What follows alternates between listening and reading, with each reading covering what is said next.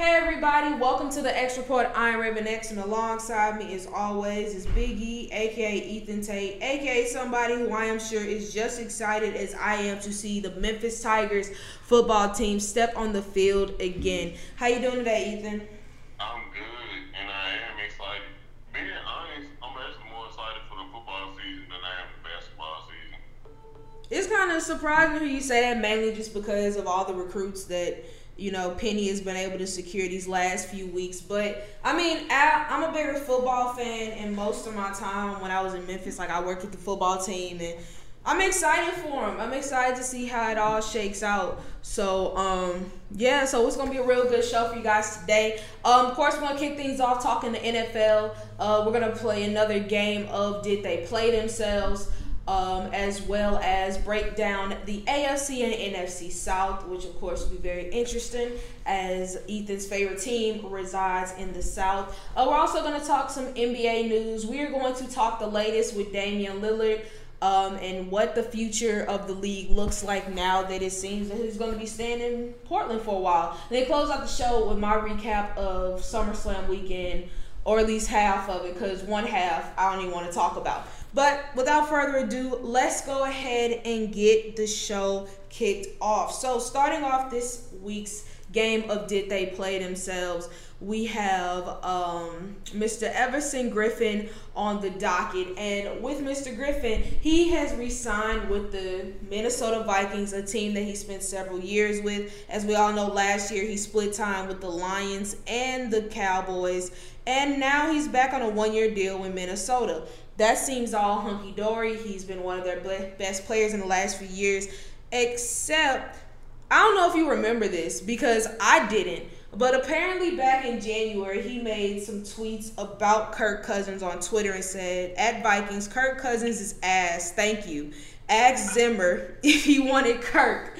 And so since that happened, he's re-signed. He said that he is going to apologize to Kirk Cousins for some of those tweets. So, did he play himself by doing this, or is it even worth apologizing about? Because I genuinely didn't even know this happened. It's definitely worth apologizing simply because it's one of those situations. There's something that's come to light, so I think you have to basically go into the locker room and say you apologize. Do I necessarily think he played himself?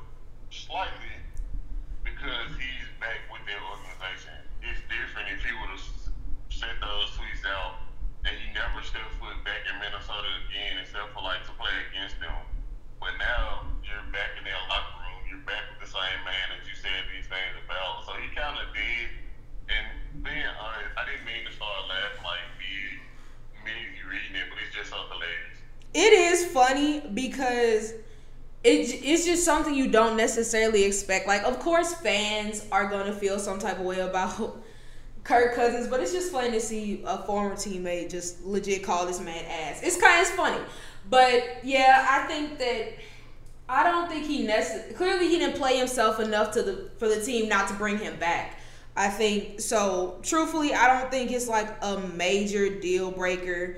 Because like I said, nobody really knew that this even took place until he brought it to light that he was going to apologize for him. So I don't really think it's that deep. If I'm Kirk Cousins, I just suck it up and get over it, because you got to focus on keeping your job and not having Kellen Mond breathing down your neck. So yeah, I don't think he played himself too tough. All right, moving on to a quarterback who potentially played himself, Cam Newton, who is, after this week with a miscommunication with the COVID-19 test, honestly, the details are a bit murky. He's been away from the team for the past 5 days, which is giving ample time for Mac Jones to start. In fact, it's been a frustrating situation for the organization and could produce a window for Mac Jones, who reportedly this week had a very good week of practice. So, did Cam Newton play himself out of a starting quarterback job this week? I think I'm not going to fully say he did, because it's correct. The protocol that you have to sit out is 10 games, plus you got to have 2 negative tests. So he can still potentially play come week 1. But we we also know the type of guy that Bill Belichick is. Like, he's the type of guy that be like, okay, well, you shown me that you aren't trustworthy because this is the second incident that Cam has had with COVID. So he might just start back. Yeah, I think he played himself mainly just because I think the situation with New England was, while, you know, Cam has not been playing terribly, I still believe that New England's offense is tailor-made for a quarterback like Mac Jones. And so if you're giving a player like Mac Jones all those extended reps, more opportunities for the coaches to look at him and only him with the number one offense and against number one defenses, it's only going to hurt you, especially if he's been playing well. So I think that this could really be the nail in Cam's coffin, and I think he played himself pretty bad. Now this last one, I think it's clear that this man clearly played himself, but just for fun, we still gonna talk about it. And that's John Gruden, who reportedly back in March called the Bears about trading for Khalil Mack. If you guys don't remember, when he originally got to the Raiders, Khalil Mack was on his roster, but he traded him. And one of the players that he traded him and got after trading him was Clelin Ferrell, former 4th overall pick back in 2019, who apparently is still running with the second unit. He's not even going to be a starter. Gus Bradley, the Raiders defensive coordinator, said Clelin Ferrell is in the second-tier rush group, and he's set to come in and keep the group fresh. That's cute, but let's be honest, it's also BS. So I know the answer, but did John Gruden play himself by trading Khalil Mack in the first place? Yes, big time, because the biggest issue that the Raiders have had these past couple of years has been defense. More namely, so pass rush. Like Max Crosby, he had one good year. I can't really think of any other pass rush that they have on their team. I know I might be missing somebody that actually did have a decent season for them, but I just can't remember who. Honestly, you're not really missing much, honestly. But in reality, like, Khalil Mack, from the moment he was drafted, was a game-changing player. Like, he's a generational talent. Like, he's one of the top 3 best defensive players throughout the course of his career since he's been in the league.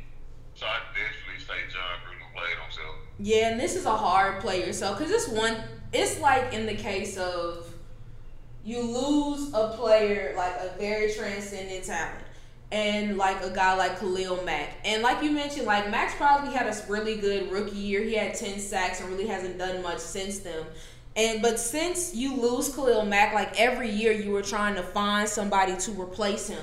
You would think Clelin Ferrell would be the cat to do it. You spent a very high draft pick on him. He hasn't done it. Max Crosby hasn't shown that he can do it. I love me some Yannick Ngakoue, and while I do think that he's an underrated edge rusher, it's not fair to even try to compare him to Khalil Mack. So year in and year out, you are seeing that you have failed in every regard. So yeah, John, you have played the hell out of yourself. All right, let's go ahead and move on to some league transactions. First of which being wide receiver Robbie Anderson for the Carolina Panthers got paid. Signed a 2-year, $29.5 million extension. So he is going to be staying in Carolina for the foreseeable future. But a move that made even more noise. Earlier today, it was announced that the Jacksonville Jaguars have traded Gardner Minshew to the Jaguars for a conditional 2022 6th-round pick, while the Eagles say that this is purely a depth pick. Do you think that it's going to be Minshew mania up in Philly at some point of the season? I definitely can see. I'm not going to guarantee, simply because I think Jalen Hurts is a guy that he's such an anomaly that it's like he could actually really. I feel like he's kind of like a glass half full type of guy where I think if it works out, I think he can really work out. But if he doesn't, he's gonna get bounced around a couple teams in the next couple of years. But I definitely can see going to Mitchell stepping in and taking over as the, I guess, bridge quarterback. If the Eagles, I can see the Eagles also tanking and trying to get a quarterback coming in this draft.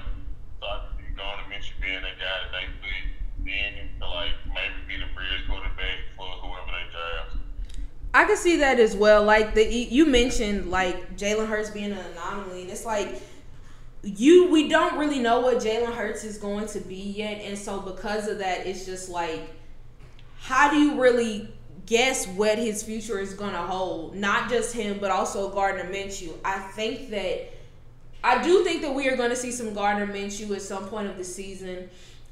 Mainly just to see something different. I think that the Eagles, especially if they're going through a part of the season where they are kind of struggling a bit, I could definitely see them being like, you know what? Let's see what we got in Gardner Minshew and going from there. Just because Joe Flacco really isn't being taken seriously as a candidate to be their starting quarterback. I know that from experience of having Joe Flacco. No, Jalen Hurts, you don't really know what you're going to get. And then Gardner Minshew has shown flashes, but clearly when your team drafts a quarterback first overall, it's highly doubted that Gardner Minshew is going to be your starter. So it's very up in the air in Philly, but I could still see him playing some. And who knows, maybe he'll make some good plays in Philly, but I don't know. It's tough to really gauge with that offense. But all right, I just mentioned Trevor Lawrence officially being named as the starting quarterback for the Jags, as if anybody was surprised by that. But a couple other starting quarterback announcements were made as well. So, first of which being Teddy Bridgewater getting the go-ahead by the Denver Broncos, and Jameis Winston, after a really good Monday night performance in the first quarter against the Jags, officially was named the Saints starting quarterback. So, Ethan, between the two, who has the better year, Teddy or Jameis? Jameis. And to, I guess, get some thought behind my pick, Teddy's a great option, but Teddy is a game-managing quarterback. I think that Jameis, he's been in the offense longer than Teddy has in Denver, but he also provides big play capability, i.e., the things that he did in that Monday Night Football game. He threw some lasers. Oh my God. He threw some beautiful passes. And it's like you can see that he still has arm strength and arm talent that Teddy Bridgewater doesn't have. Like, he's a guy that can stretch the field. It sucks that they don't necessarily have the type of receivers to stretch the field, but he has the capability. So I gotta go James. Yeah, I'm also on the Jameis bandwagon with comparison to Teddy. Like you mentioned, like, he has more experience in that offense. I think that's something that he hasn't had in some time is a team actually has faith in him. A team believes in him and thinks that he can really do it. And I think that because of that, like, confidence matters. And not only if you have confidence in yourself, but the people around you have confidence in you, that is going to help build you up and make things a lot easier. And for someone like Jameis Winston, who we saw the 30 for 30 season. We saw him lead the league in passing. We've seen him be a knucklehead, but overall, you can tell he's a different player when he has that New Orleans Saints jersey on. And so I think that that's really going to lead the way in a lot of different areas for him to, even if things don't fully work out in New Orleans with regards to maybe he has a good year, but they want to go in a younger direction. I think that this could possibly be the year where he really opens the NFL eyes to show that he can be a starting quarterback player. And right now for Teddy Bridgewater, I think that this is his last chance. I think that if he can't really do the job in Denver, I could see him being relegated to a backup or possibly his career being over entirely. But we shall see. I'm excited to see what these two guys do, especially given another opportunity. Unfortunately, training camp and preseason provides a lot of great opportunities for young players, but it also leads to quite a few injuries. Here are a few, starting with Ravens linebacker LJ Fort suffering a torn ACL. He will be missing the rest of the season because of that, and that sucks. Jags lose rookie first-round pick running back Travis Etienne after suffering a Liz Frank sprain that will likely end his season. Best case, he will be out for 12 weeks. Packers lose wide receiver Devin Funchess for the rest of the year, but honestly, he opted out last year due to COVID, and it's not like Aaron really played with him anyway. And plus, he's Devin Funchess, so do with that information what you will. Jets defensive line continues to get thin. Defensive end Vinny Curry is expected to miss the entire season due to the effects of a rare blood disorder. So prayers up to him. And finally, Darrell Henderson, even though this injury isn't too serious, suffered a thumb injury which has made it difficult for him to practice. Shortly after this news was announced, the Rams made a trade to get Sony Michel for a 2022 fifth-round pick and a 2022 sixth-round pick. Ethan, looking at the Rams running back group, between the two of Darrell Henderson and Sony Michel, do you think Sony is bound to be RB1, or is it still Darrell Henderson's show? I think Sony is, because he's proven that he could be a starting caliber running back in the NFL. Like, a lot of people fail to realize that for a brief period in time when he was with New England, he was a really good running back, and I think that he still has those capabilities. I love Darrell Henderson. He's a Memphis alum. He's a former Tiger. I think he does provide some great skills as far as like speed and like quick hit capability. But I think that even if he wasn't hurt, I have a feeling that the Rams were already looking at like putting him in a running back by committee type of situation, just simply because he's a speedster. He isn't that guy that you really want to have running between the tackles. And Sony Michel fits that bill more than Darrell Henderson. Yeah, I can see that. I think that with Sony Michel there, I do think it's definitely going to be more so of a committee. But I could see Sony getting a few more touches, mainly just because he kind of has that power element to him, and Darrell Henderson doesn't necessarily have that. He's one of those guys who you don't want to see in open space, because once he gets there, it's you can call curtains, it's over. But Sony Michel is one of those guys who can push between the tackles and force those short yardage situations, which I think is something that the Rams really did not have. Like I said, I mean, it's gonna be tough not having Cam Akers there, but I do think that this is gonna be a year where it's a committee. And so, but I do think that Sony Michel is going to get more carries. But I do think that Darrell Henderson is going to end up winning with more touchdowns.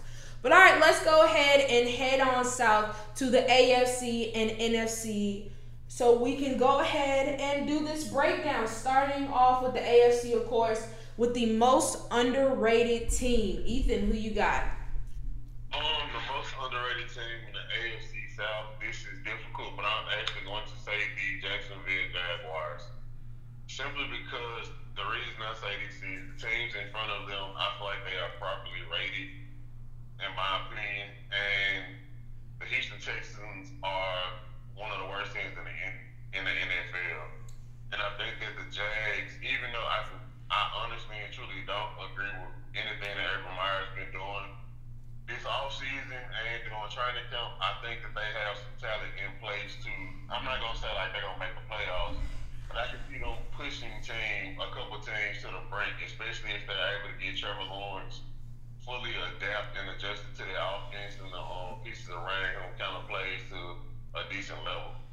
Yeah, I also have the Jags as the most underrated team. Like I mentioned, I think I said something like last week, like, even if I have you underrated, that don't mean I think your Magic is going to have a transcendent year. I just think that the Jags' overall roster is much better than people give them credit for. DJ Chark, when healthy, is a really good receiver. Marvin Jones is very reliable. Laviska Shenault. We talked a lot about the CeeDee Lambs and the Justin Jeffersons, of course, and the Brandon Ayuks, but Laviska had a really good rookie year as well. Some injuries kind of took away some playing time, but when he was on the field, he proved to be that Swift Army knife that he was drafted to be. Not to mention defensively, Miles Jack is a great player. I really like Andre Sisco, who they drafted this year. And they made moves in their secondary as well. So overall, they have a solid roster that has pieces that you can really build on. And do I trust Urban Meyer? No, not necessarily. But I do think that this team overall is much better than their record would indicate. But in terms of overrated team, this was tough because you mentioned like everybody's pretty properly rated. The only reason why I'm going to go with the Titans is just I'm still not really sold on their defense. Like, Bud Dupree is coming off an ACL, which we know kind of takes time to work back. And then aside from really Jeffrey Simmons, your pass rush is kind of really struggling right now. And so while you've made moves to kind of make it better, who's to say that those moves are going to work? Not to mention the losses in the secondary. So That's really the only reason why I have the Titans as overrated, but I still think collectively they're the best team in the division. So, I think I'm about to shock everybody. I'm actually in agreement with you. I will say the Titans, even though I think like they have some big questions on the defensive side of the football. Yes, they added Bud Dupree, but Bud Dupree has never been the guy that's been like dominant pass rusher that you put in he hasn't been like a TJ Watt, a Khalil Mack, a Von Miller, hell, even a Bradley Chubb. I want him to be there for my team, but I haven't seen it. And like you said, the secondary, like I like Jack Robert Jenkins, but it's like I don't like him as my cornerback one. I would have preferred him as a CB2 or CB3. But I do like the pieces that they have in place. I also like the fact that this year they actually have a defensive coordinator. But as far as this statement, I would have to go with the Titans. All right, so moving on. Who is your favorite player in the AFC West? I mean, AFC South. I already know who you're going to say, but you know. Take a guess. I'm going to... Derrick Henry or Jeffrey Simmons? Jeffrey Simmons. Yes. Go on. I'm a big D-line guy, and you know he's in the category of guys that came from Mississippi State. The Chris Jones is the Fletcher Cox. Like in my opinion, he might be the next up and coming great defensive tackle. And as much as I love Derrick Henry, I like D-linemen more so because I played D-line. Yes, I wanted to be a running back when I played football, but it never worked out. So I'm more partial to the D-lineman. I'm scared to say my favorite player just because everything that's going on.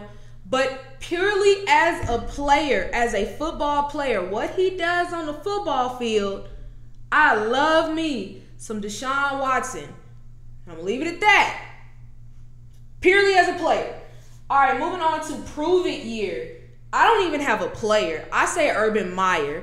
And while this is a situation where I don't think that, anybody is expecting the Jags to have a tremendous year, but if the Jags don't at least show significant improvement last year, just overall in their play, let's be honest, Trevor Lawrence isn't going to be the scapegoat. They're not going to look at Trevor Lawrence. They're not going to look at the players. They're going to look at Urban Meyer.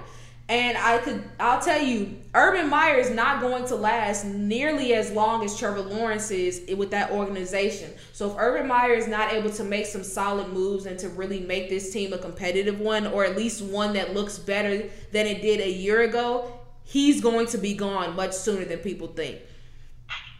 All right, since you went that route, I'm going to take the player route. And for me, this prove year, I'm going to say quarterback Carson Wentz. Because he came off a really bad season last year with the Eagles. Probably a season that was more, putting more notoriety behind simply because he played in Philadelphia and those fans are very unforgiving. And also, he's coming back from yet another injury. Like, it's been one of the big tales of Carson Wentz. Like, when he's healthy, he's been a good to decent player. At one point, he was an MVP level talent. But he always gets hurt. And I think the coach, they have the overall structure of a team to where it's like, if you just can get a solid quarterback they are a Super Bowl candidate. So can Carson Wentz stay healthy, and is he going to be able to find that magic that he had a couple seasons ago with the Philadelphia Eagles?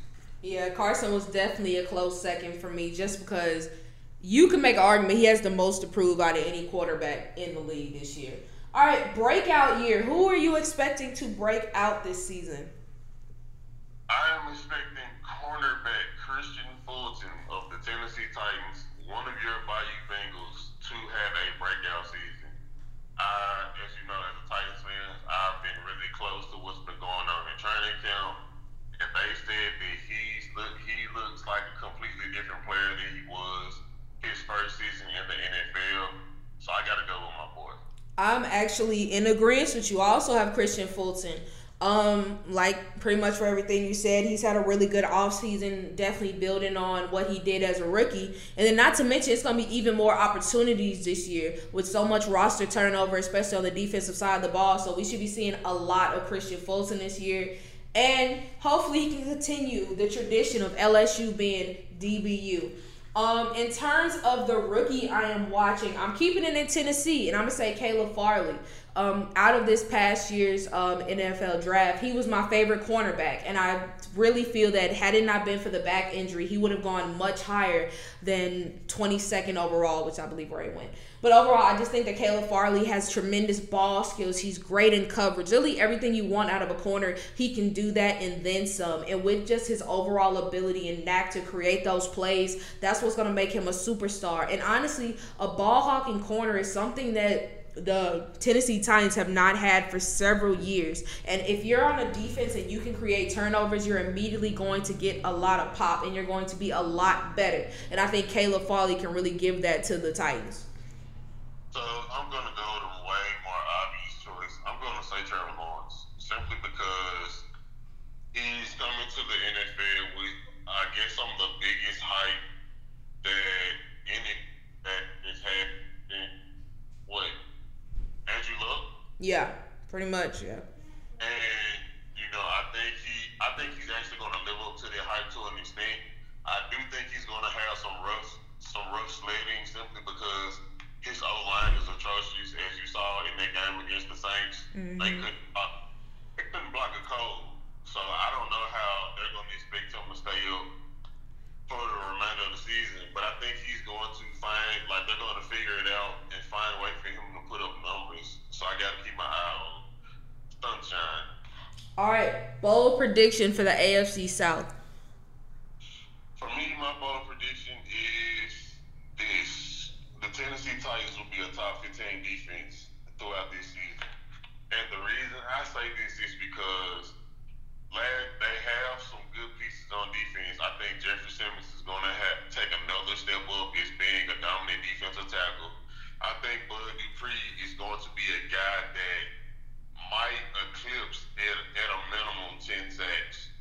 I'll say not a minimum. I'll say he will have anywhere between 9 to 10 sacks for the season. Harold Landry will probably have somewhere between 6 to 7. And we'll have better cornerback play because Christian Fulton is going to step up. I think Caleb Farley is going to have a good year. And Jack Rabbit Jenkins is just a solid overall corner. And people forget that Kevin Byard at one point was one of the better safeties in the NFL. And I think he's going to have a resurgent year. And also, like I stated earlier, it helps drastically that they actually have a defensive coordinator because last season they didn't have a defensive coordinator. They were trying to let Mike Vrabel run the whole entire defense, and that's just difficult to do as a head coach. I'm going also on the defensive side of the ball, but I'm going to say the Indianapolis Colts. And my bold prediction is the Colts fail to have a top 15 defense this season. While they still have some very solid pieces on that squad, such as, of course, Darius Leonard, who was one of the best, if not the best linebackers in the game, DeForest Buckner holding it down up front, I think that their defense is going to suffer a bit. I think that their secondary, while it does its job, it's not a tremendous group. I like Xavier Rhodes a lot. He kind of reintroduced himself to the league, but I do think that there are going to be opportunities to exploit that secondary, which is going to hurt a bit. I think their pass rush is also going to hurt a bit. I'm not saying Justin Houston was like the greatest guy for them last year, but I want to say he might have led them in sacks, or he was at least very close to the top. Replacing him with a guy like Kawhi Pay could pay off in the future, but I just don't think that their pass rush is really going to be able to really sustain it, not to mention losing guys like Danico Autry, going to your in-division rival, the Tennessee Titans, another guy who may not be the biggest name, but he really played a big role in them stopping the run. So overall, I just think that the Colts defense is going to take some steps back this year. They're not going to be the daunting force that they were a season ago. But all right, division winner, I got Titans. I know you're going to say Titans too, but you know. Most definitely. All right, let's move on to the NFC South. Kicking it off with the most underrated team. Who you got? For me, I'm going to go with another wild card. I'm actually going to say the Saints. And the reason I'm saying this is because I think that so much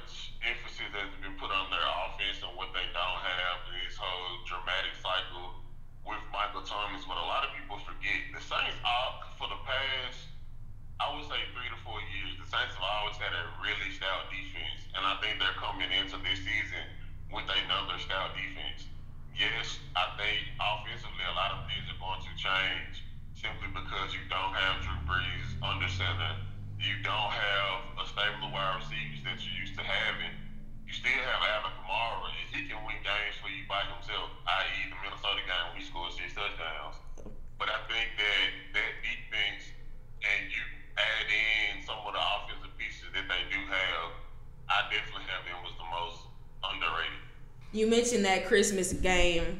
I would just like to say that was really disrespectful. The Vikings, they got a family. He didn't have to do them that bad. Nah, you did get your money, bro. I mean, look, it's Christmas. You could have spared them a little bit. But yeah, that was a great game. I'm gonna go to the Panthers. I think that they are really building up a team that could be really good in the future. Of course, that's dependent on their quarterback. Defensively, I really like Jeremy Chin. I think Jeremy Chin was a great addition for them last year. Was one of the best rookie defensive players. It had a strong argument for Defensive Rookie of the Year, not to mention some offseason additions that they made, such as signing Hassan Reddick, who was coming off of a career year, really wanting to prove that he can be one of the most versatile edge rushers in the league. Also, kind of talking about the back end, you got guys like Dante Jackson. Like, yeah, he's really made some good moves on the defensive side of the ball. And offensively, I mean, we know they're going to be potent because they have just so many weapons. Like I said, it really just is dependent on their quarterback. And I think that everyone is kind of seeing Sam Darnold and looking at them with, the hazard signs. But truthfully, the Panthers have a really nicely put together roster that could become really dangerous in the next few years. But moving on to my most overrated team, it's not even that I fully think they're overrated. I just think people don't recognize how bad of a situation the Falcons are in. Like, I know this is really probably going to be a rebuilding year, but you just got to look at it like their defense is still very bad. If anything, they've lost more pieces than they've actually gained. Keanu Neal was a great safety for them when he was on the field, and right now he's no longer there. You have Deion Jones, but don't really have much help around him. Same goes for Grady Jarrett on the defensive line. So their defense is going to get picked apart on a pretty regular basis. And while in the past you could just say, oh, well, we got Julio. Oh, well, we can run the ball. Two of those things you don't have anymore. And while Mike Davis could still be a serviceable back for you, I think that the offense is going to be nowhere near as potent as it used to be. And this could be a year where the Falcons wind up with one of the worst records in the league. For me, I'm going to be completely honest. I am going to say the Tampa Bay Buccaneers. And the reason I'm saying this is because I think they are an amazing team. I understand that they're the Super Bowl champs. But I feel like so many people are riding high off of the whole, they're coming off the Super Bowl. And it's been proven historically that whatever team wins the Super Bowl that next year, they aren't the same caliber team that they were the year before they won the Super Bowl. I also think that a lot of teams in the NFC period have gotten better to where that just potential lockhold that everybody assumes that they have on the spot in the Super Bowl is a little bit more under duress. Like, I think Seattle, they're a team that could vie for a spot. The Packers, they could be a team that vies for a spot. It's a lot of different teams that could potentially make a run at the Super Bowl at the expense of the Bucs. And also, we still don't know at one point when is Tom Brady going to fall off the cliff. Like, I don't want to say, I'm not about to go out here and say, like, I think this is the year, but we don't know. Like, we can legitimately go, like, this season starts and Tom Brady is the quarterback that we once saw before. So I got to say the Bucs, and I mean, a lot of it too was also like, what are some of these returning players going to look like? Like, what is Ndamukong Suh going to look like? Like, he was dominant in the Super Bowl, but he wasn't really dominant all season. So I got to go Bucs. Which is a very fair assessment. Favorite player in the division? Grady Jarrett. Again, another D-lineman, and he's amazing. In my opinion, he's definitely a top 5 defensive lineman. Yeah, he deserves his flowers because, let's be honest, the Falcons aren't getting many this year. For me, keeping on the defensive side of the ball, I had to go with an LSU Tiger, Devin White. I love me some Devin White. I have loved Devin White since his days at LSU. And he's just making the purple and gold look real good. Like, you can't tell me a defensive player last year who had a better overall playoff performance than Devin White. You can't tell me anybody defensively who boosted their stock more than Devin White did in the playoffs, because that Saints game, he was all over. The Super Bowl, he was all over. Washington's game, anytime you needed Devin White to make a play, that man made a play, which is just a testament to what he did at LSU and what I know he's going to continue to do during his time in the league. And I'm not going to lie, I'm really close to getting a jersey. Not a Bucks one. I'm going to get me an LSU one. But love me some Devin White. All right, moving on to the prove it year. I didn't say a quarterback last time, but I'm definitely going to say one this time, and that's Sam Darnold.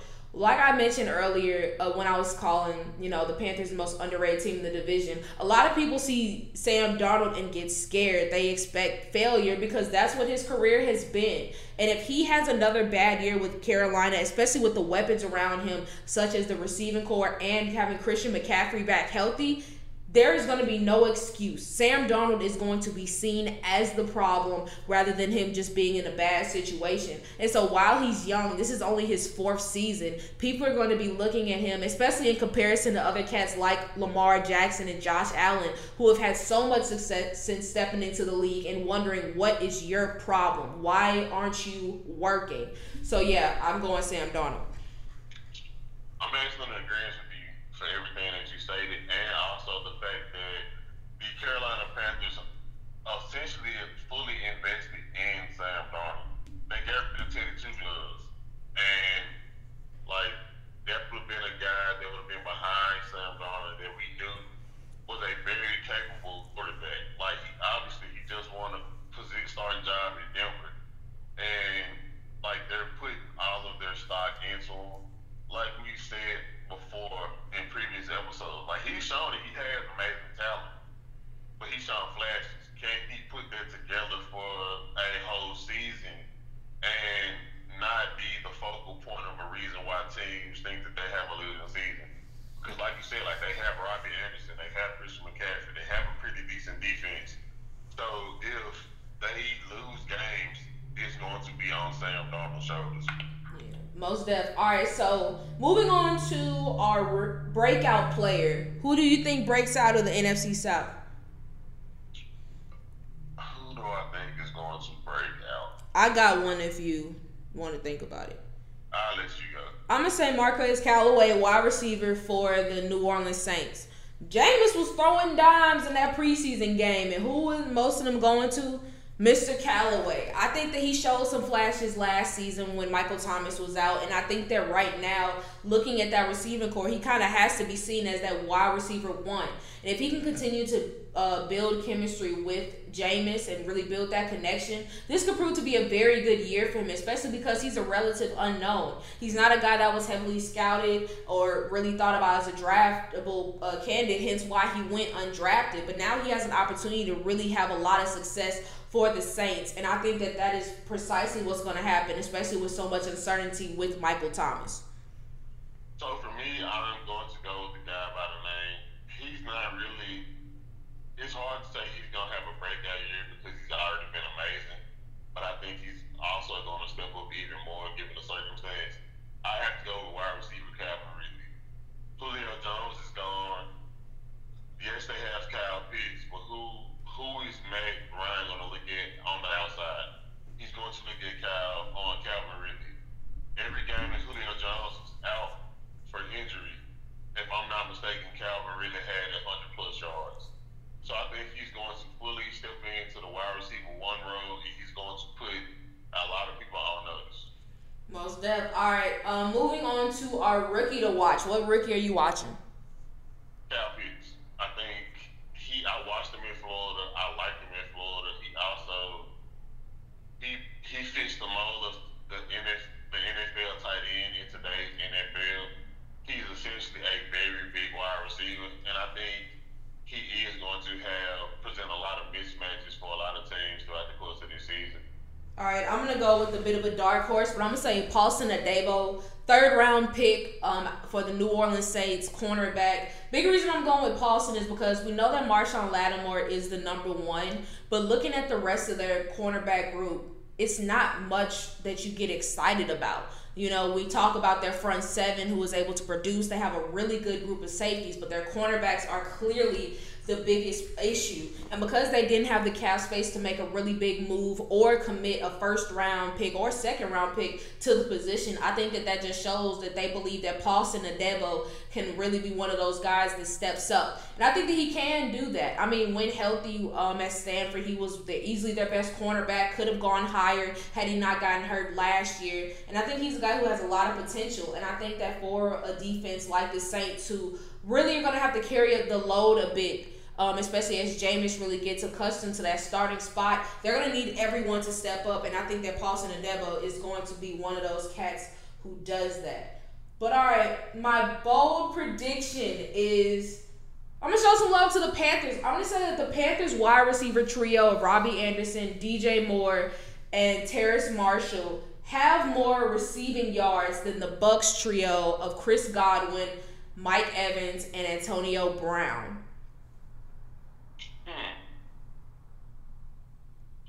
I can actually see that. For me, my bold prediction is statistically, Jameis Winston might be the best quarterback in the conference this upcoming season. I could see it. The biggest question is, can he get those interceptions down? If he does that, Jameis is in the money. I got Bucs winning the division. How about you? Yeah, I got Bucs. All right, so before we play our game of Believable or Buffoonery, what preseason game of the final week 3 are you watching? For me, I'm watching the Patriots versus Giants pretty heavily.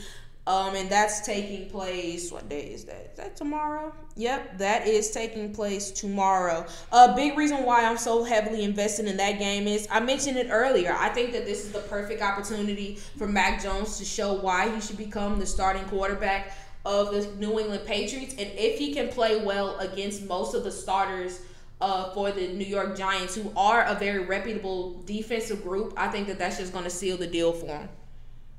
For me, I'm going to be supremely invested in the Bears and Titans. Not because it's like my two favorite teams in the NFL. That does have a lot to do with it, but because I know that Justin Fields will be starting this game and taking a lot of the reps with the ones. And I want to see what he's going to look like against a defense that has their ones on the field. Because I believe that the Titans are going to be playing most of their ones throughout this preseason game just to get them tuned up and ready. So it's going to look like he's primarily been dominant against, second string and third string players. But what is he really going to look like against a starting caliber NFL defense?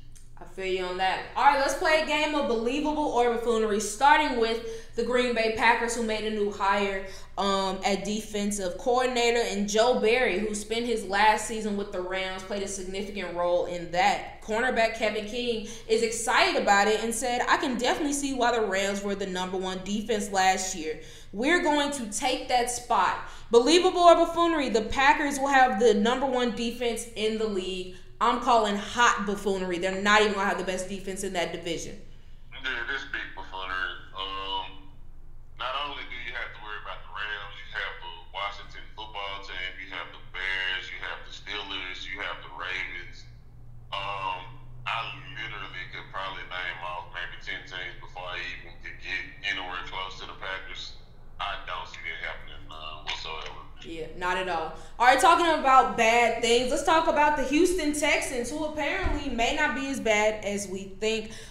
Spencer Tillman talked about general manager Nick Casario's offseason, his first offseason with the team, and said, I don't think I've seen a better job by a GM in the last decade or more. Believable or buffoonery, the Houston Texans have had a good offseason.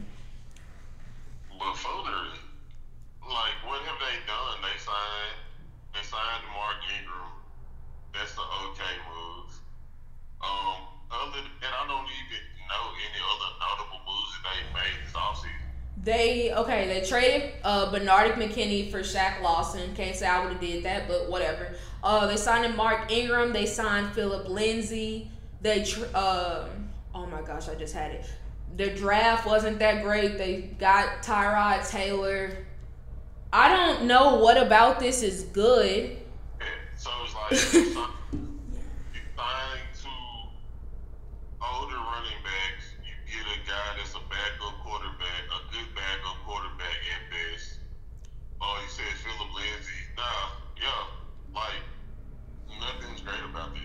nothing literally to write home about. All right, moving on to the Chicago Bears. Last week in their preseason game, they had a reunion with Mitch Trubisky, who lit their defense up quite a bit. And of course, people got a bit too excited about it.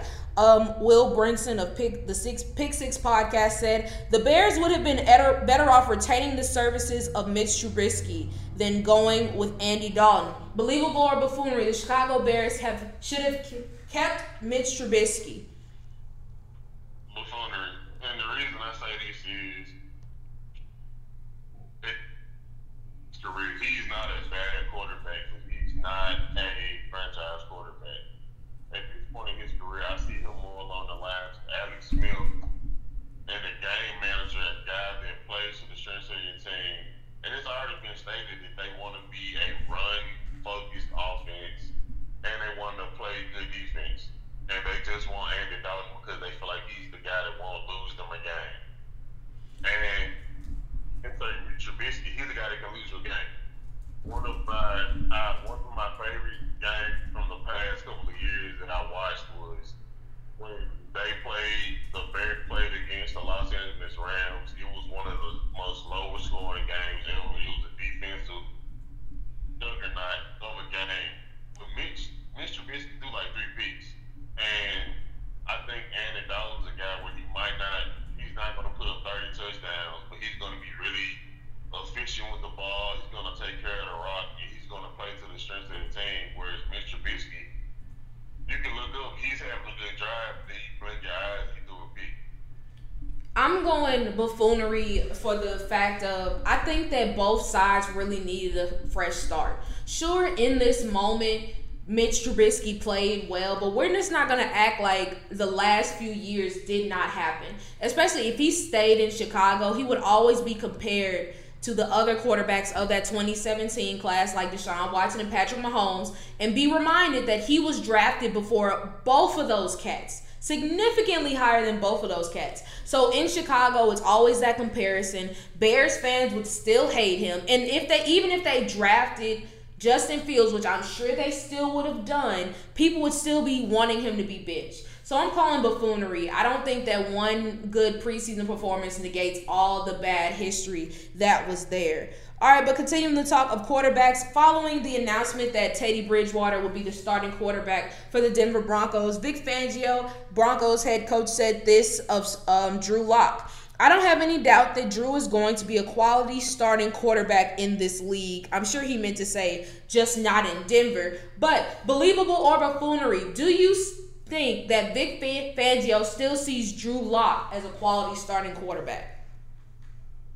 I think it's some belief behind it, simply because Drew Lock is a guy that he's so young in his career and he's shown flashes very similar to what we just said about Sam Darnold. Like, I think Drew Lock is a guy that he probably needs a fresh start also, like you just mentioned with Mitch Trubisky.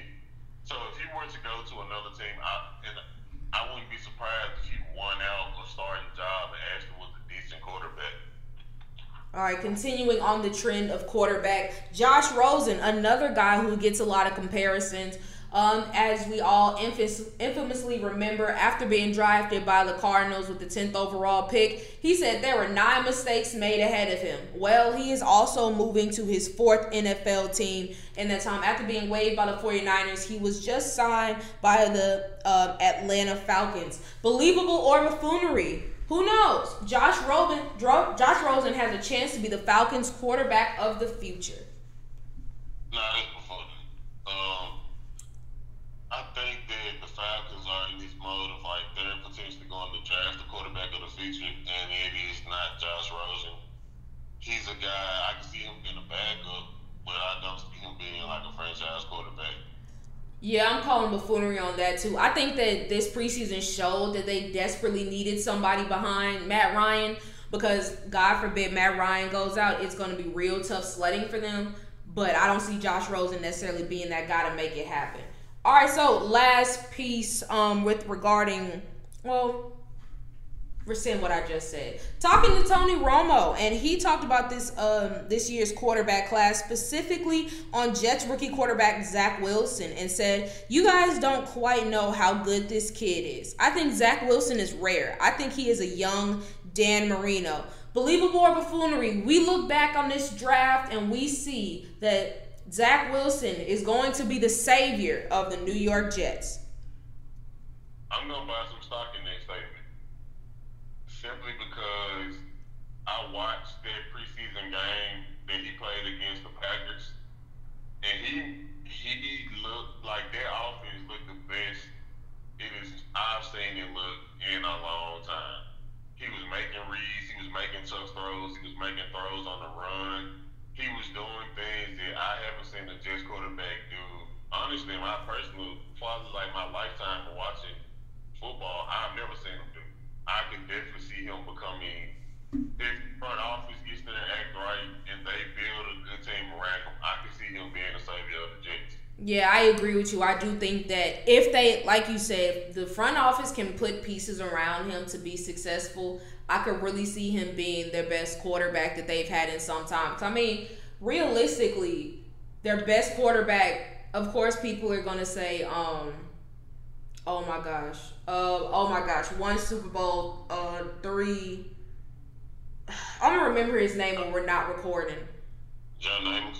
Yes, thank you, Joe Namath. Of course, that's gonna be like the consensus answer. But realistically, their best they haven't had a suitable quarterback since Chad Pennington, and even Chad Pennington wasn't that great. So I think that Zach Wilson really could be the next great one.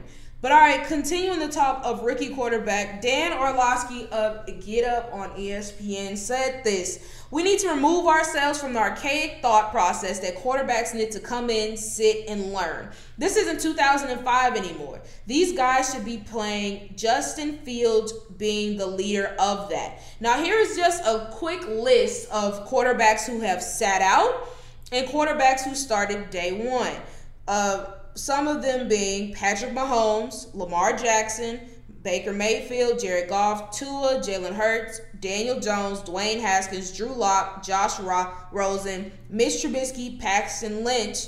Those are the guys who have had a bit of a bridge period.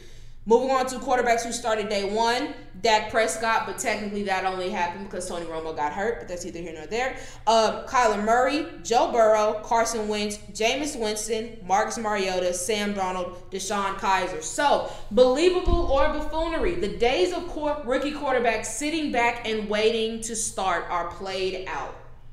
Yeah, I mean, it's not necessarily that I think it's a good idea to throw the guys out there just fresh off the being drafted. But I think a big part of it is like a lot of the teams that draft these quarterbacks, they don't have a good enough quarterback to sit in front of them for them to learn from. Like, you think about it, Patrick Mahomes, he had Alex Smith. At the time that Alex Smith was in KC, he was a decent quarterback. He was a quarterback that could win you games. I'm trying to think of another quarterback that sat behind the guy. Aaron Rodgers. He had Brett Favre. Brett Favre was a Hall of Famer. But these other guys that you mentioned, like Dak, yes, it happened because honestly, if Tony Romo would have never got hurt, Dak Prescott would have never touched the field. Quite honestly, Tony Romo might even still be in the NFL to this day if he would have never got hurt. You never know.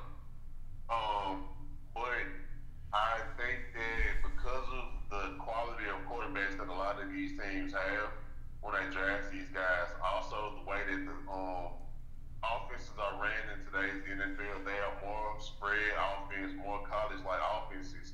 It's kind of tailored to the strengths of these quarterbacks that's coming in, because it's not necessarily the difference of like, oh, you're running a college offense versus a pro offense, like the way it was in years in the past. I really think with regards to this, it's really just a case-by-case situation. Not every team's situation is the same. Like, in the case of, like, Trevor Lawrence, I think that he should definitely start week 1. In the case of Justin Fields, I think that he would probably be better off waiting. And I saw a post on Instagram, actually, that was, like, the real reason why Justin Fields isn't starting week 1. It was a picture of Aaron Donald. I don't want to send my rookie quarterback against Aaron Donald. And so, especially in a city like Chicago that's so passionate, like, you kind of want to ease him into it. Trey Lance is another guy who I could see the argument for getting him to start, but you also have Jimmy G, who isn't like no one is saying that Jimmy G is like the man, but Jimmy G is solid enough to where you won't necessarily be terrible with him under center. So I really just think it's a case-by-case situation. Like you mentioned, like, some teams, they don't have good enough players in front of their rookies for them to get the chance to sit back and wait. And so that also speeds up their process a bit. But realistically, I just think it's a case-by-case situation. But all right, let's go ahead and move on to the NBA. And we're going to talk about a player who genuinely I never really think about ever, and that's Eric Bledsoe.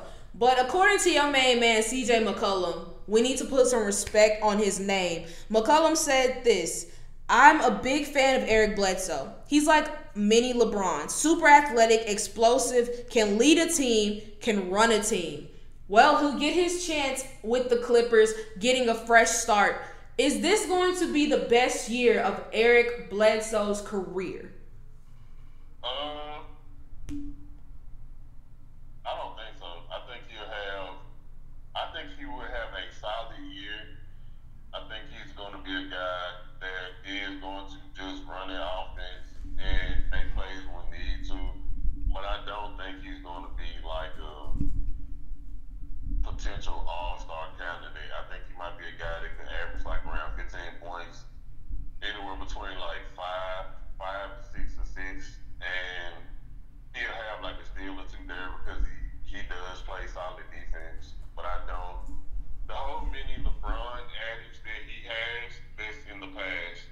Because at one point he was like a mini LeBron. I remember that version of Eric Bledsoe, but that version is not the version that's currently on the Clippers. Yeah, I think that he will definitely benefit from being around star caliber players such as Kawhi Leonard and Paul George and get opportunities to really make plays.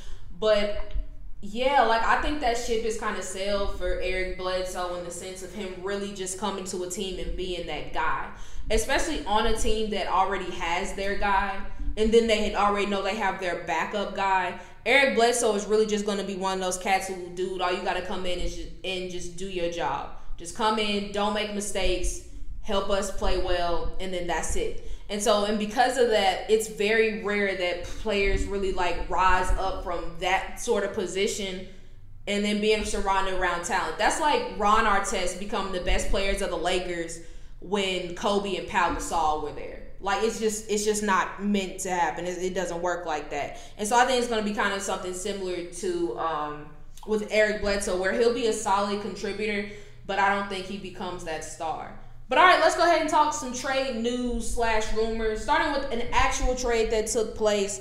The Cleveland Cavaliers will be acquiring Chicago restricted free agent forward Lauri Markkanen on a 4-year, $67 million deal via a sign and trade. Here are the other moving parts. Bulls will get Portland forward Derek Jones Jr. and Portland's 2022 lottery projected first, and the Cavs 2023 second round pick go to Denver, while the Trailblazers get forward Larry Nance Jr. What are your thoughts on this trade? How do the Cavs look to you right now? Just kind of break it down for me. I think it was me personally, I think it was just a kind of like no team in particular just really got better from this trade. Like Lauri Markkanen, he showed flashes that he could be a really productive player, but that was early on in his career, like his rookie season and a little bit of his second year in the NBA. Maybe he could be in a situation where he's in the change of scenery. He could potentially show those flashes again. Maybe pairing him up with, Darius Garland and Colin Sexton. That could bring some added, motivation, because he really was on the team where it was just Zach LaVine. And Zach LaVine is a guy that kind of was more like, I'm just going to get my buckets and going about my business. As far as the Larry Nance to the Bulls, I think, Bulls. Larry Nance went to the Blazers. Yeah, that's right. I'm sorry. I Yeah. think as far as Larry Nance going to the Blazers, I think that's a pretty decent move for the Blazers simply because we both know how their front court situation always seems to turn out toward around this time, around the season. Like Zach Collins would always get hurt, Yusuf Nurkic would always get hurt, and then they would be in a situation to where it's like they would have to play their backup big, and their backup big might not be the best serviceable backup big. I think Larry Nance Jr. is a guy that could be a good serviceable backup for them, and I like the move for Portland. Who did the Bulls get? I think the Bulls just got picks. And I mean, it's good for them also because it's like they can make moves to build for their future because it's like, you know, they have Zach LaVine, they have Lonzo, yes, they have DeMar DeRozan for what I think the next 3 years, but you're banking on Lonzo and Zach LaVine still being a part of the future of that franchise. Yeah. Fair enough. Yeah, I'm in agreement with you. I don't think anyone got totally better. I mean, more, let's be honest, if Lauri Markkanen is the biggest piece of a trade, needless to say, not much is really getting done. Not to say Lauri Markkanen isn't a good player, but I'll say this, I don't see the Cavaliers roster and then you add Lauri Markkanen and all of a sudden I don't see them significantly better than where they were last year.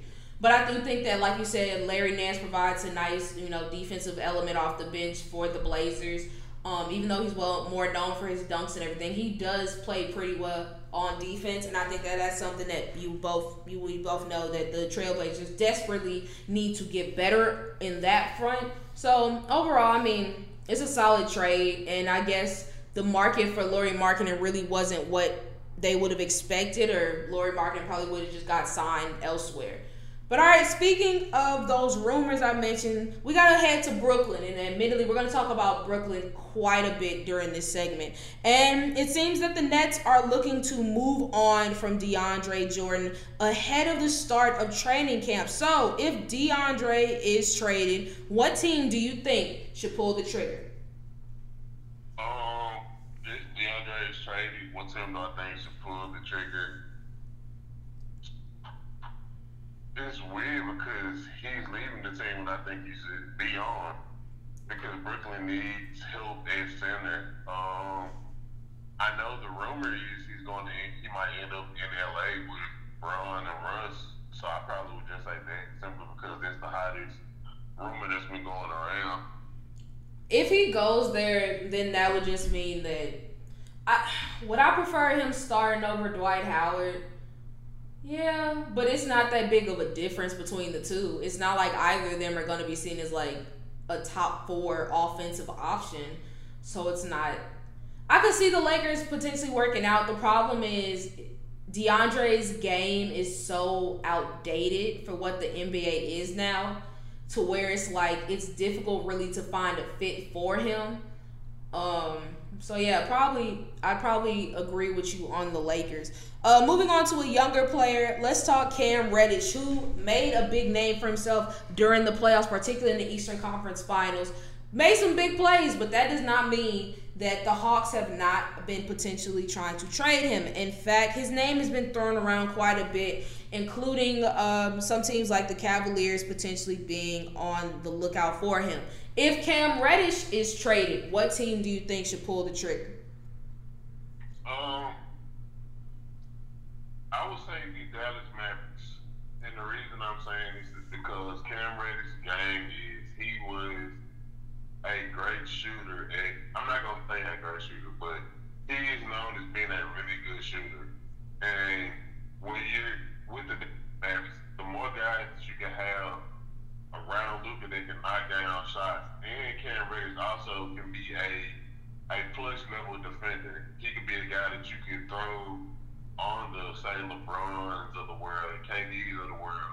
He's definitely not going to stop them, but he could be an extra body and use that to, preserve Luka. You also could, I think he could just be a great piece there to grow.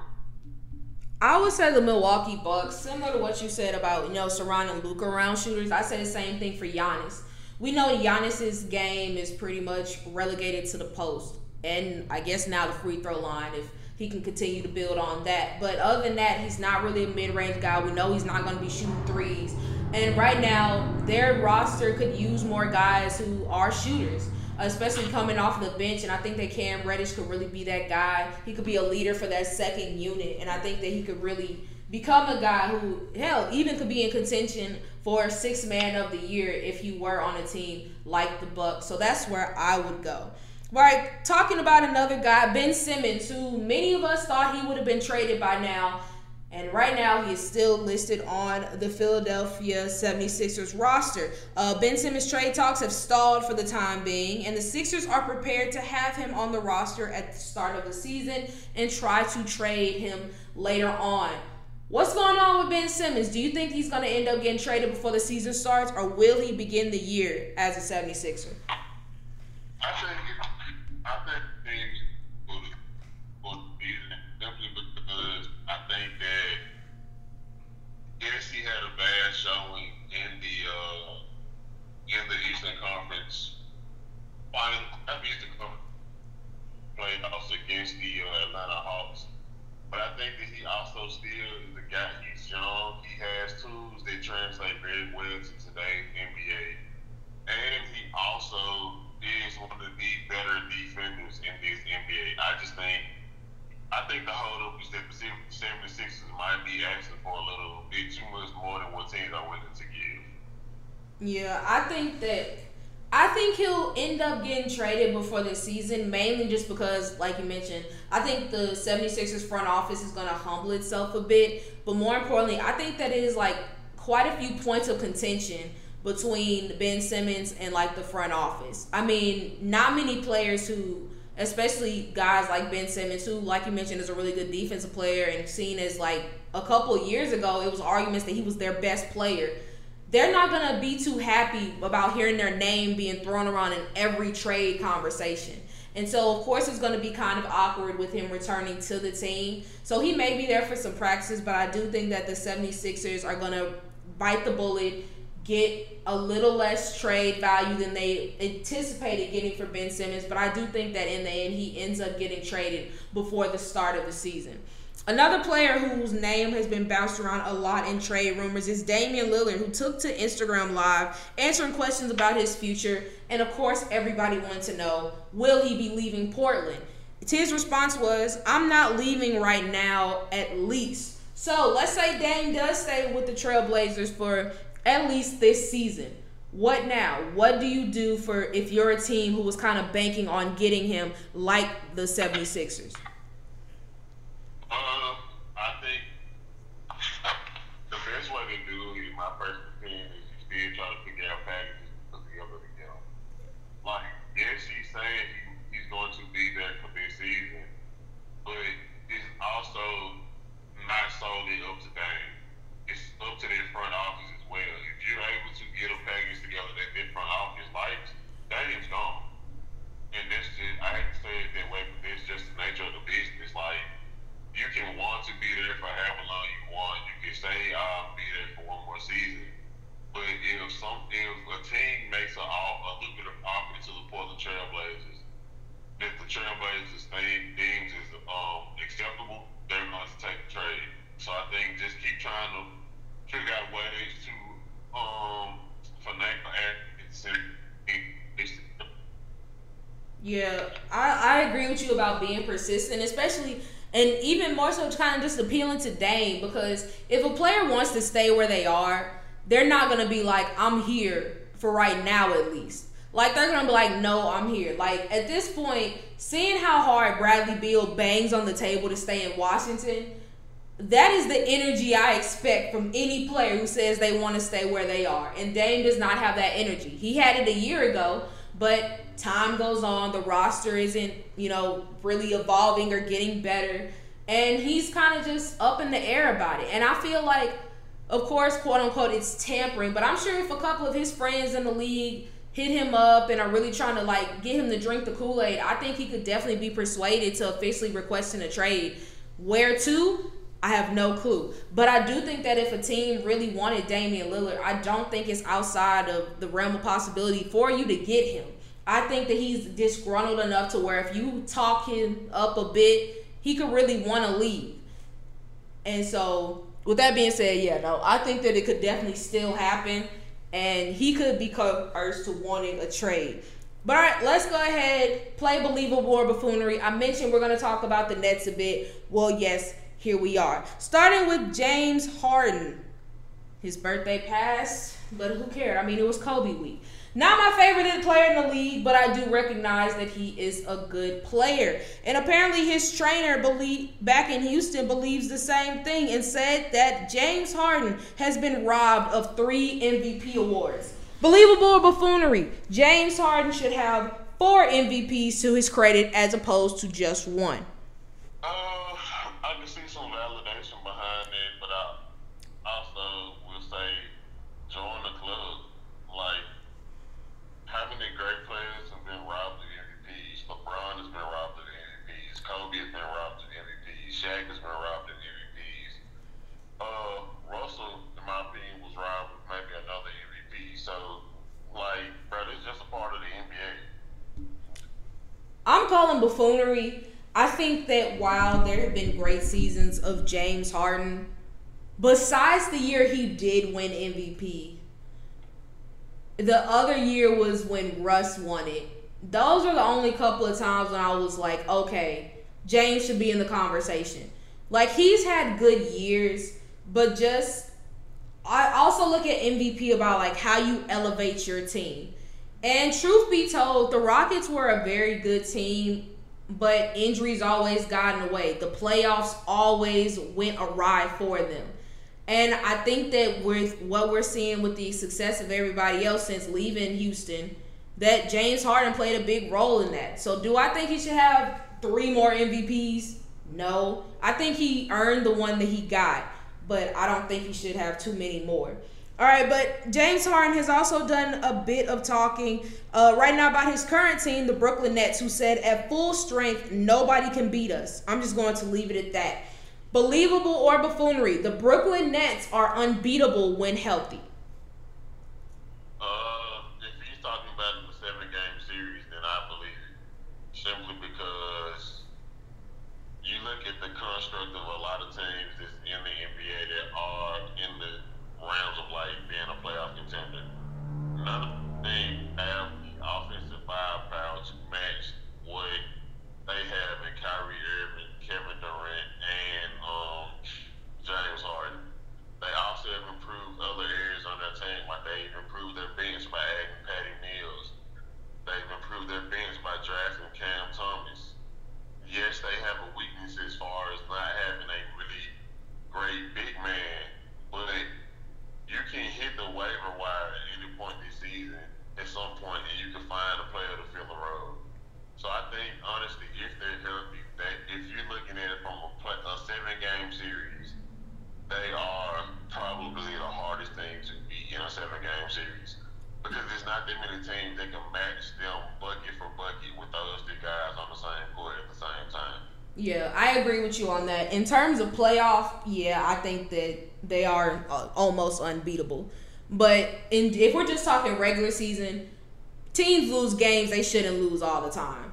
So I call it buffoonery. But I'm actually happy you mentioned not really having a good big man. Well, they had a good big man prior to trading for James Harden and Jared Allen, who is still, as one would expect, a little bit salty about the trade and said, I could have helped them get to the finals and hold the trophy above our heads.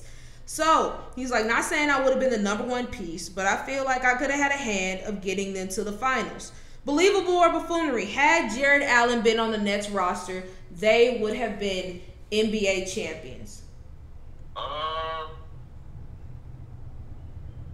If you still include Kyrie Irving and James Harden, then yes. But if he's on the roster, it's just Kevin Durant and Kyrie Irving. No. Yeah, I would agree with that. Even, I will say this, I think that he would have definitely given more production, as opposed to like Jeff Green or DeAndre Jordan, like when it was just KD. Would it be enough to beat the Bucks? I don't think so. So I'm going to call buffoonery, but I do think he would still be a major upgrade over what they have at big now. All right, let's go ahead and move on. Continue kind of talking about MVPs. We're gonna talk about my main man Russ, Mr. Triple Double himself. Was talked about by former Mr. Triple Double Oscar Robinson, who discussed the disrespect it was that Russ was not even in the MVP conversation. He said he's got a triple double this year. No one even notices. I think that's totally unfair. I think he should have won MVP again. Believable or buffoonery? Russ should have at least been in the MVP conversation this season. No. And, like, him averaging another triple-double was amazing, but he was averaging a triple-double on a team that barely made the playoffs. Like, they legit had to win, like, 15 straight games to make the playoffs, and they were just, like, they got swept in the first round. And honestly, it was other players on other teams that had a greater impact than Russ did. So I have to say no. Yeah, I'm calling buffoonery on that too.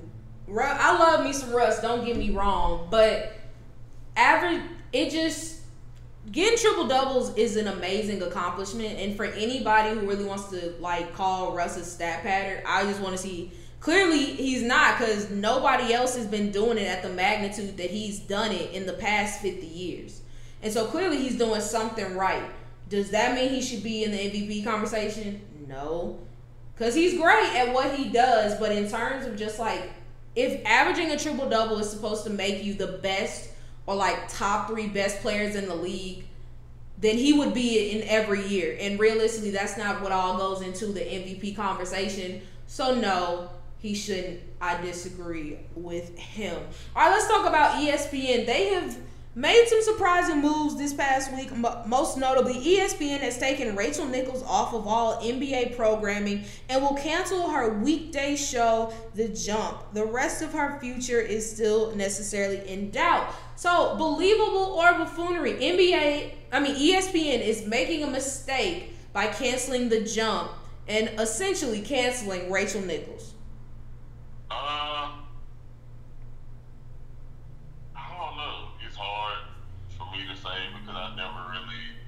I wasn't a big Rachel Nichols fan to begin with. I thought it was cool that she was on the show, but I think they might have made a mistake as far as canceling The Jump. I feel like they could have easily put somebody in her place and just removed her from their show. Yeah. I was one of the better shows as far as like NBA programming that they've had, so I do agree with that. But as far as canceling Rachel Nichols altogether, I disagree, because you can always find talent, and they already have a lot of talent in their organization.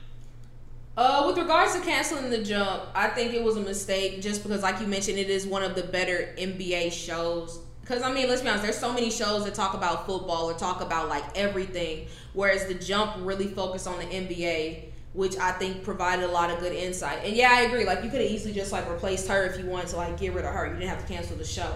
But moving on to canceling Rachel Nichols, I don't know. Like, don't get me wrong, her comments about Maria Taylor were not right, and they were messed up, but unfortunately, like, I can kind of see where she's coming from the lens of being a female sports reporter. Like, you got to take every opportunity that you can get, but she took it too far in, like, the diversity hiring and stuff. Like, that's where she messed up. So, I think that they're still trying to, like, clean up a mess that a lot of people kind of already put behind them. And at this point, it's like, one thing I'll say about, Rachel Nichols is that she had been there for a very long time. She built a lot of relationships with players and was able to get a lot out of them. Not saying that nobody else who comes in after her can't do the same thing, but I think that just having a familiar face can help out a lot. And so I don't know.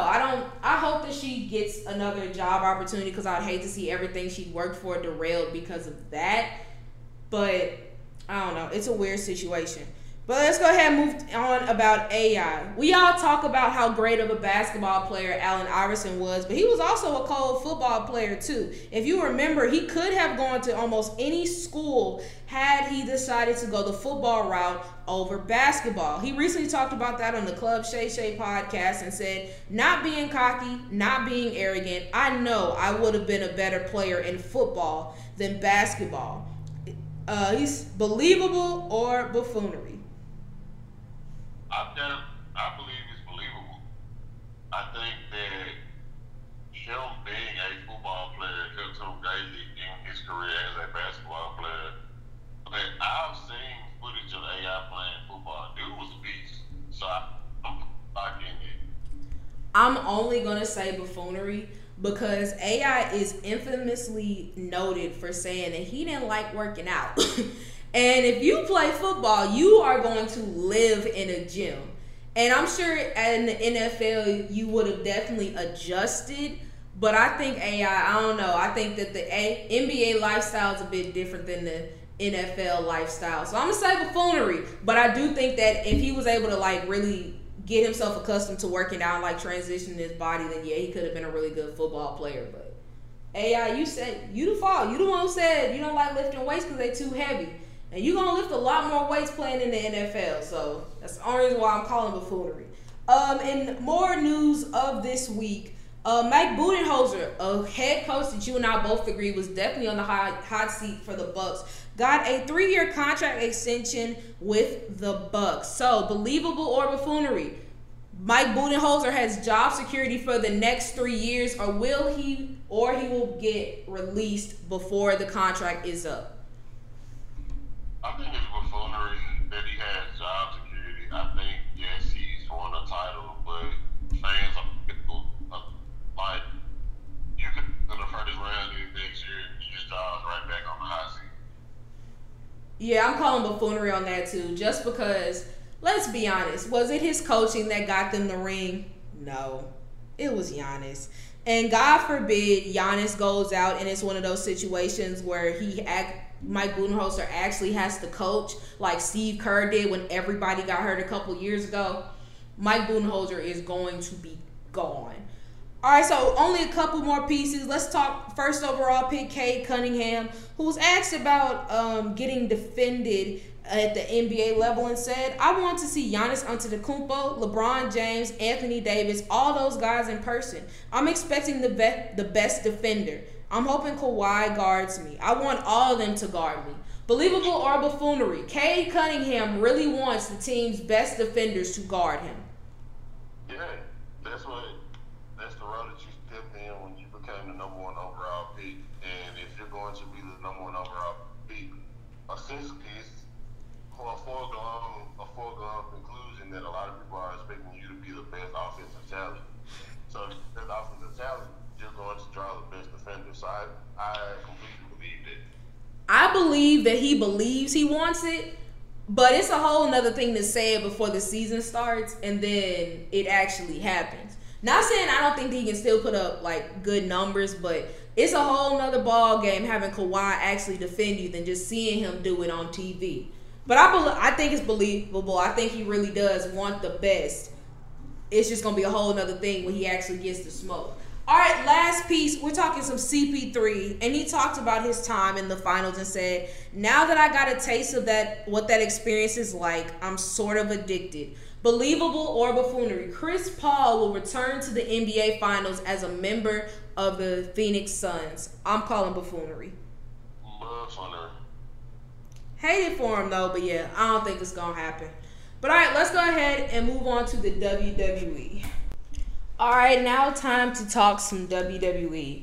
Originally, not gonna lie, I wasn't gonna say anything about SummerSlam because honestly, after seeing the way they did Bianca, it really pissed me off, and I actually stopped watching after that. I went back and watched the Raw Women's Championship Triple Threat, but other than that, I just really had no desire to look back at it.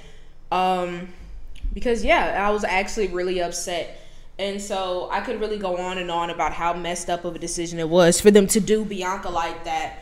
But simply put, I'm just going to leave it at, I understand that WWE felt the need to make a splash, especially with CM Punk coming back or whatever.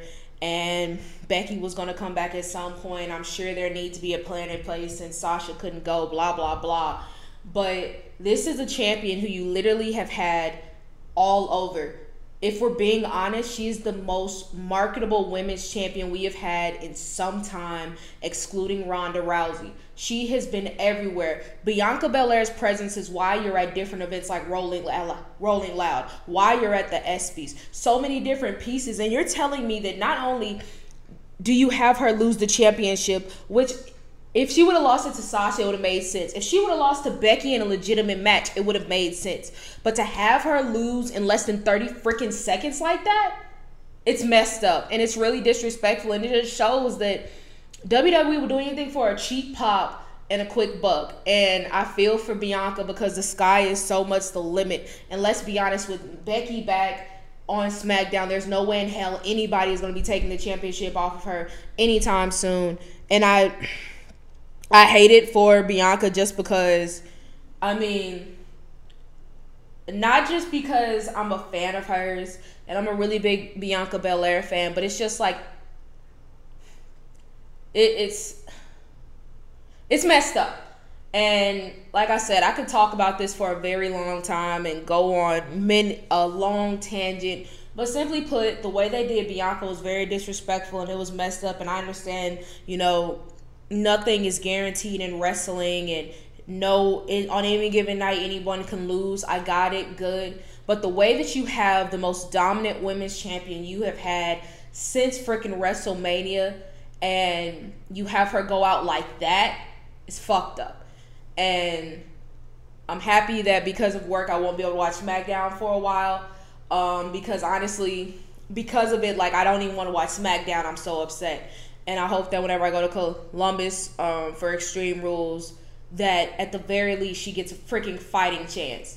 Because this is some BS and it's messed up. So I hope in the draft she and the Street Profits go to Raw or something, because this, let's be honest, as long as you're on SmackDown, the Women's Championship is going to be on lock for a while. So it's fucked up. All right, but let's talk about good things. NXT TakeOver 36. What a card. On the pre-show, Ridge Holland defeats Trey Baxter. I know his last name is Baxter. Sorry. On the pre-show, pretty much a squash match, nothing too surprising. Money talks, and Cameron Grimes walks out out of NXT TakeOver as the $1 Million champion. Raquel Gonzalez retains against Dakota Kai, despite both women giving each other all that they can handle. And what seems impossible to conceive, Walter actually tapped out in a banger against Ilya Dragunov, giving the latter the UK title. Adam Cole doles out a lot of punishment, but Kyle O'Reilly holds on to win the undisputed finale. And the Samoan Destroyer is back on top after becoming the first superstar to become a 3-time NXT champion. I went 5-0. Card pretty much went how I expected it to. But per usual, NXT was full of bangers. My favorite match, it's tough because all of them are really good. I'm going to go Raquel Gonzalez and Dakota Kai. I think that, I don't know. I was going to say that I think they had the best, build up to it. And, I disagree with that because I think Karrion and Samoa Joe was the better build. But I think that in terms of, the relationship and, the ferocity of Dakota Kai as a heel made me really invested in this match. The promo when she was talking about I am not a sidekick, just the emotion and how she was determined to get out of that shadow that originally she brought Raquel Gonzalez to be in her shadow just to help her, and just how it's really developed. I think that also made this one of my favorite matches of the night, in addition to it just being a freaking banger. And both women are just incredibly talented. Raquel Gonzalez seems to get better every time she steps in the ring. And we know Dakota Kai is given the chance, she's going to be a freaking star. And I'm excited to see what she's able to do. My favorite moment was seeing Samoa Joe as champion. Usually when I have my favorite moment, something like that happens within a match or something. But in this case, it was just a beautiful thing to see Samoa Joe back as champ. I mean, we hadn't seen him wrestle in over a year. And if you listen to the podcast and I love me some Samoa Joe. I think Samoa Joe is freaking awesome. And then going from him being a great wrestler to getting injured to being on commentary, so at least getting a piece and then him getting released, which was like, holy crap, how do you release Samoa Joe, to him back on top is just, it's a beautiful thing. And I know that NXT is supposed to be getting some sort of rebrand, whatever, who cares? Long as Samoa Joe stays on top, I'm good with it. I can ride that wave. Increased stock, Ilya Dragunov. I mean, it's one thing to beat Walter, one of the most dominant champions in wrestling history, and it's a whole other thing to make him tap out in a great match. I don't think this match was as brutal as the first one, but I mean, not to say that's a bad thing or anything, because honestly, I don't know if, Ilya could have survived. They probably would have died. I mean, hell, after this match, he looked exhausted. So it was a great match, of course, and now he's the new United Kingdom champion. So I'm excited to see how that goes for him as well as Walter.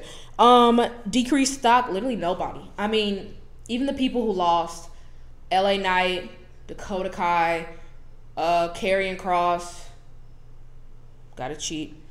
Hold on. Adam Cole, and I feel like I'm missing somebody. Yeah, whatever. You know who lost. I mean, like, I don't think any of them are like suffering because of it. All of it makes sense. Karrion, he's obviously going to Raw. Dakota Kai, I think that she's going to be moving up to Raw, SmackDown. Adam Cole, hell, he might be leaving the WWE entirely, which, if he is, it's been a hell of a ride, and I'm going to miss Adam Cole so much. Oh, I love Adam Cole. And then, I mean, yeah, LA Knight, he's still going to be a championship contender. I mean, he's got all the makings. And Walter, I mean, Walter's probably going to go to the main roster too. So, I mean, like, nobody really suffered from it. So, I don't really think anybody's stock is gone. Speaking about something else I don't feel strongly about, I mean, in terms of, like, the booking decision, I don't have one of those either. Like, this was a great card. I think all the right people won. And, I mean, yeah, like, I guess my only thing would be if Adam Cole ends up staying, I would have preferred him to win just because I'm a bigger Adam Cole fan. But, I mean, if he's gone, I mean, you kind of got to take one for the team and give one to the guy who's still going to be there, which is Kyle O'Reilly. So, like, nobody lost stock, and honestly, nobody really, I don't think I would have changed anything. My WTF moment comes from Adam Cole versus Kyle O'Reilly. There are many spots in wrestling that, like, I see it, and even though I know it's going to hurt like hell, I'm like, you go. But it is the two chairs with the tops just touching each other that every time I see it, I'm like, are you kidding me? Was it worth it? Why are you doing this? Please don't do this. I mean, every time I see it, I just instantly think Adam Cole versus Aleister Black, Takeover Philadelphia, ?